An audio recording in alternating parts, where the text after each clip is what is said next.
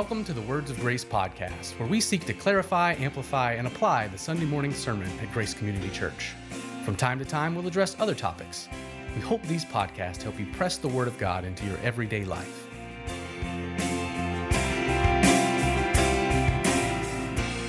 And today is September the 19th, and I'm with Scott Patty for a Words of Grace podcast. Good afternoon, Justin. Good afternoon. Beautiful day. Great day to be here with you. It was. Yesterday was great. It was a wonderful day at Grace Community Church. I was telling someone in our community group last night that one of my favorite places in the worship hall is right before you get up on stage. So we get this perspective because we get on stage, but to look around and see everyone singing. Yeah. And I had this thought, I go, there's nowhere else I would want to be right now than right in this place. Yeah. Like, it's just so encouraging to see. So explain what you mean. So, you know, when you, like, before you get up. Before you do a congregational reading or before you do the announcements, we always have to walk up on stage. And so we have these little steps to the right. So it's kind of a long walk, longer than the old chapel. That's right. And so you kind of have to start your way up a little sooner. Everyone's going to be sitting there in silence. And so you kind of get to turn. And in this room, you know, it's just, it feels like you're very close. Because of the way it's shaped. And you got the balcony and you got the lower level and just seeing people sing. Yeah, so you get to watch. You get to see, and yes, and those that get to walk up on like me and you and others. So yeah, that's what you're referring to. And I do wish it would be fun if everyone could have that perspective. And I've sat in the back and I've sat in the front. It all sounds good in that room, but I don't know in the front. It's like you hear that volume of singing. Yeah. It feels it lands on me, and it's just, I'm glad that it lands on me. Yeah, it's beautiful. So it was good. So it was a great Sunday. And so we were in John, I was going to say Acts 17. No, John 17. You may mention something in Acts 17 in a little bit, but John 17, the high priestly prayer and Jesus praying that we be kept. Yeah. So talk a little bit about the sermon, kind of where you went and some of the points. I find this to be a very encouraging passage. There's a lot of care. There's a lot of the love of Christ for his church is so evident in this passage that he is praying the night before he's crucified. He is praying for his disciples, and because of the disciples, he's praying for the church that we would be kept. That the Heavenly Father, he calls him Holy Father, would keep his people who belong to him, who he called out of the world, gave to his Son gave eternal life, the church, that they would be kept in the name of God and they would be kept from the evil one. And you hear that theme of being kept in the Old Testament, in the book of Psalms. We read it on Sunday, Psalm 121, that God keeps us, keeps our foot from slipping, keeps us from evil, keeps us protected. And so here Jesus is praying that. And so we were just in that section, just remembering that Jesus, first of all, that he does care for us and love us enough to pray for us, that he did pray for us, that the Father is going to hear the prayer of the Son. How could he not? And that prayer would be that we would be kept in the name of God, and meaning being kept in God, being kept in the character and nature, the revelation of God, the plan of God for salvation. This is the Word of God, all coming from the name of God. Jesus uses these phrases that are big, and we have to unpack them, like the name of God and the Word of God. But that's what he means, and that we would be kept there. In other words, kept saved, kept as God's people. And then he prayed that we would be kept from the evil one, because we live in a world, and the evil one, though he is defeated at the cross, for whatever reason, in God's own sovereign plan, in his own sovereign wisdom, Christ defeated the enemy at the cross, but he will finally put him down and render him with no more influence in the world at the return of Christ.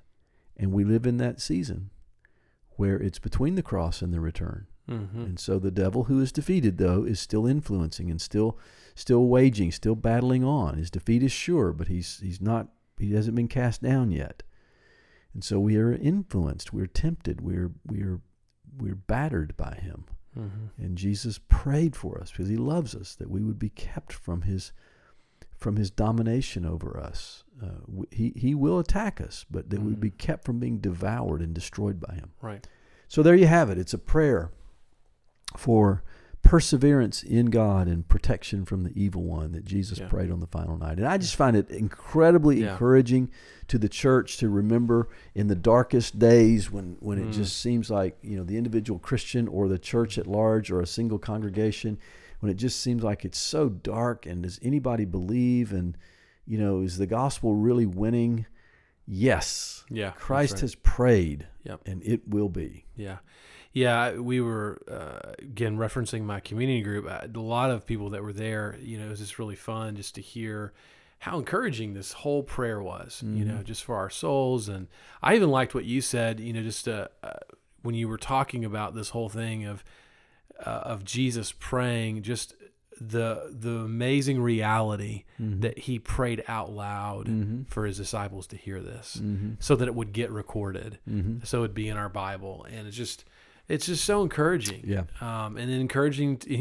I think at one point in the sermon you said, of course he would want to answer the Savior's prayer. That's just another great reminder. So very, very encouraging. I got a couple of questions, and one of the ones I want to ask you in terms of Jesus praying about us being kept in the faith, being kept faithful. How would you encourage us as a church to be seeing the ways that he is keeping us?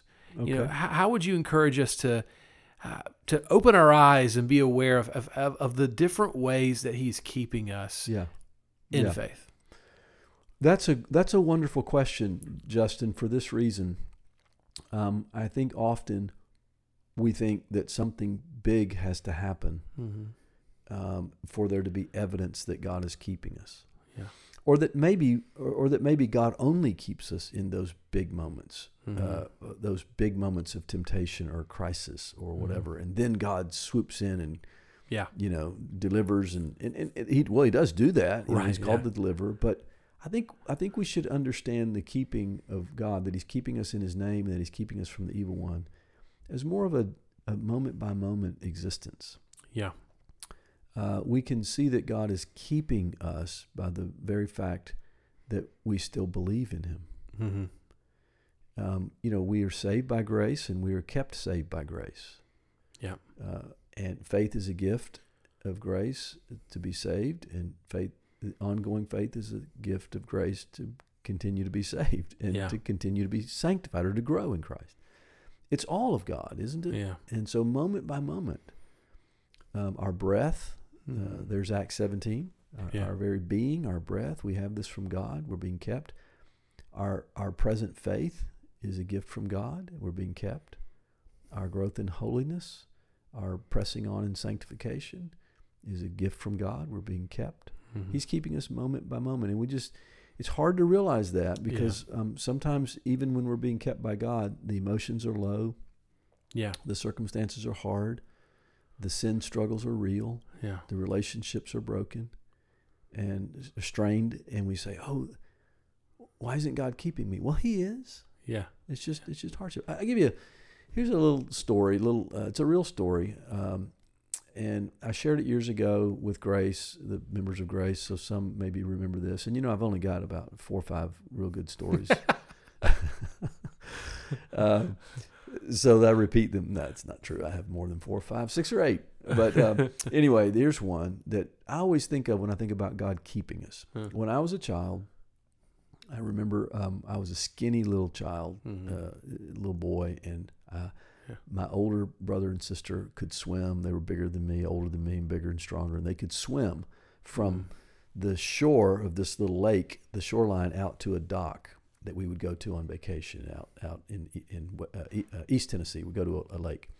And I never could because I was too little for those couple years that we went. So one year I asked my father if I could start at the dock and swim into the shore because I was thinking if I could run and jump, that saves me some swim time, And so he said, okay. And he got out in the lake to catch me or to be with me. And, because he knew I was not going to be able to do it. So I took a running start and I just jumped as far as I could and I landed in the water and I started pounding my hands, my arms, just flailing along, trying to swim. Yeah. And I got, I don't know, 15, 20 seconds into this, going to the shore, and I'm just totally exhausted.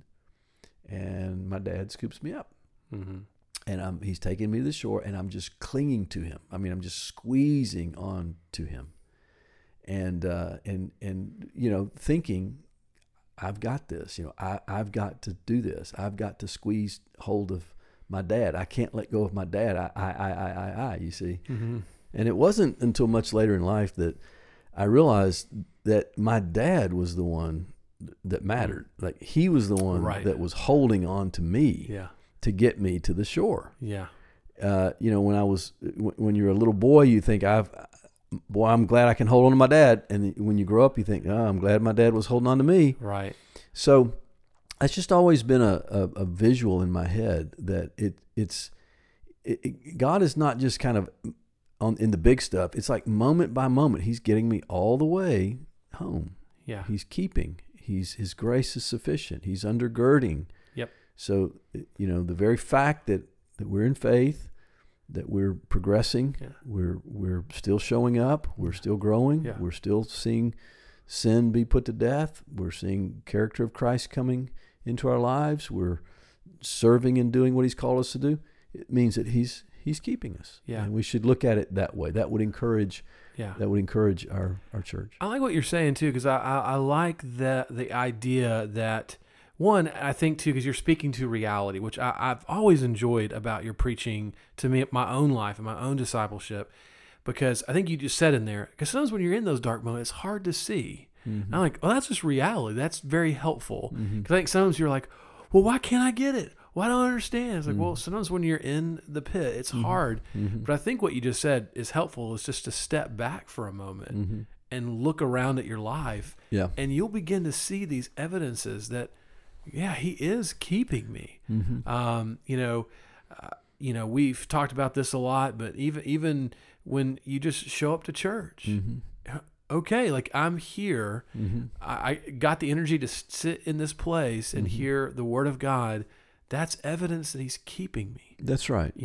And we know what we're saying by that. We know we're not saying, show up and fake it, or just attending church gets it done. I hope everybody at Grace knows what we mean. Right. We mean that we that showing up is a step of faith. Right.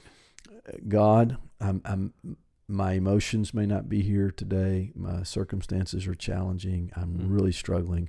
But by faith, I'm going to be where you want me to be, or I'm going to read my Bible. Yeah, I'm going to pray about this. I'm going to go to church by faith, because I believe in that. Yeah, it's a means. It's part of your keeping me. Yeah, and you will continue to move me in the direction that you want me to go to conform me to Christ. But anyway, he's keeping us. That's the point I would say to our church. Is just think about that he's actually doing it moment by moment. The other thing I want to ask a question about, maybe you could amplify a little bit, where at the end of your exhortation you talked, one of them was, this prayer should become our pursuit. Mm-hmm. So can you kind of amplify that a little bit? Like, how would you encourage us to make it our pursuit? What does that look like? I know every person, how they're going to apply that may be a little different, but what do you see in that? How to pursue that? Well, I did say that, and that I think that is accurate. I said it. I hope it's accurate. But I think sitting here today, I would probably qualify a bit. Okay. The things there, God is working. God is sovereign. God's plan from all of eternity is a sure and settled plan. He will accomplish what he's going to accomplish. Now, that process of God doing that is in humanity and with humans and even with the church is an up and down. And as we just said, the individual Christian is true at large too, that there are dry seasons, there are challenges, there are hardships and all that. But God's purpose is going to be fulfilled.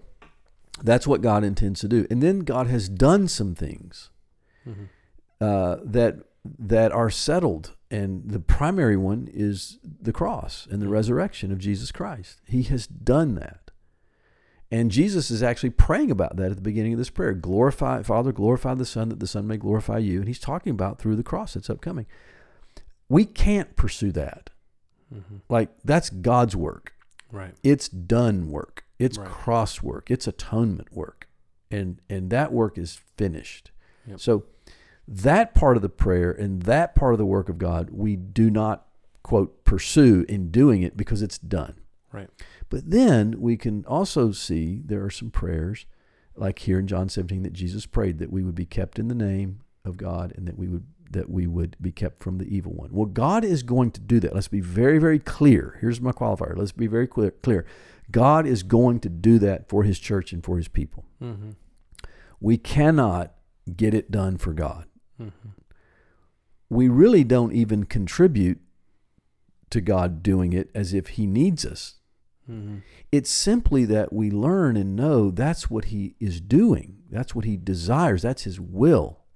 And so we make that then our pursuit, Right. our goal, our pressing on. Mm-hmm. We press on to know God, as Paul said. Right. Press on to know him because God will keep us in his name. Mm-hmm. We resist the devil because God intends to keep us from the evil one. So it's not that we are actually contributing to God. He's going to do it, but we see the priorities that Jesus has for his church in his prayer, and so we make them ours. Mm. And we press on in them. Yeah. We pursue them. So very simply, as a disciple of Jesus, when I hear Jesus praying that his disciples would be kept from the evil one, it just awakens me to the reality of the devil who prowls around like a roaring lion seeking someone to devour. Mm-hmm. And it motivates me to want to resist him firm in my faith. Yeah. So that's what we mean. Yeah. And that's why the prayers of Jesus, the commands of Jesus, Mm-hmm. the scripture Yeah. at large show us ways to pray and to Mhm. pursue what Yeah. it means to follow Christ. Yeah. Well, thank you so much just for a great sermon. And one of the encouragements I think you gave probably at the beginning is just taking time, even over the next, couple of weeks, is just pulling out this high priestly prayer Yeah. and just reading it in one sitting. That's just right. Read the this whole whole thing. prayer. We're taking section by section, but it really is encouraging to read it Yeah. and pray it, as part of your prayer time Yeah. from beginning to end. Yeah. Great. Well, we'll look forward to another part in John chapter 17 All right. this upcoming week. We'll do it.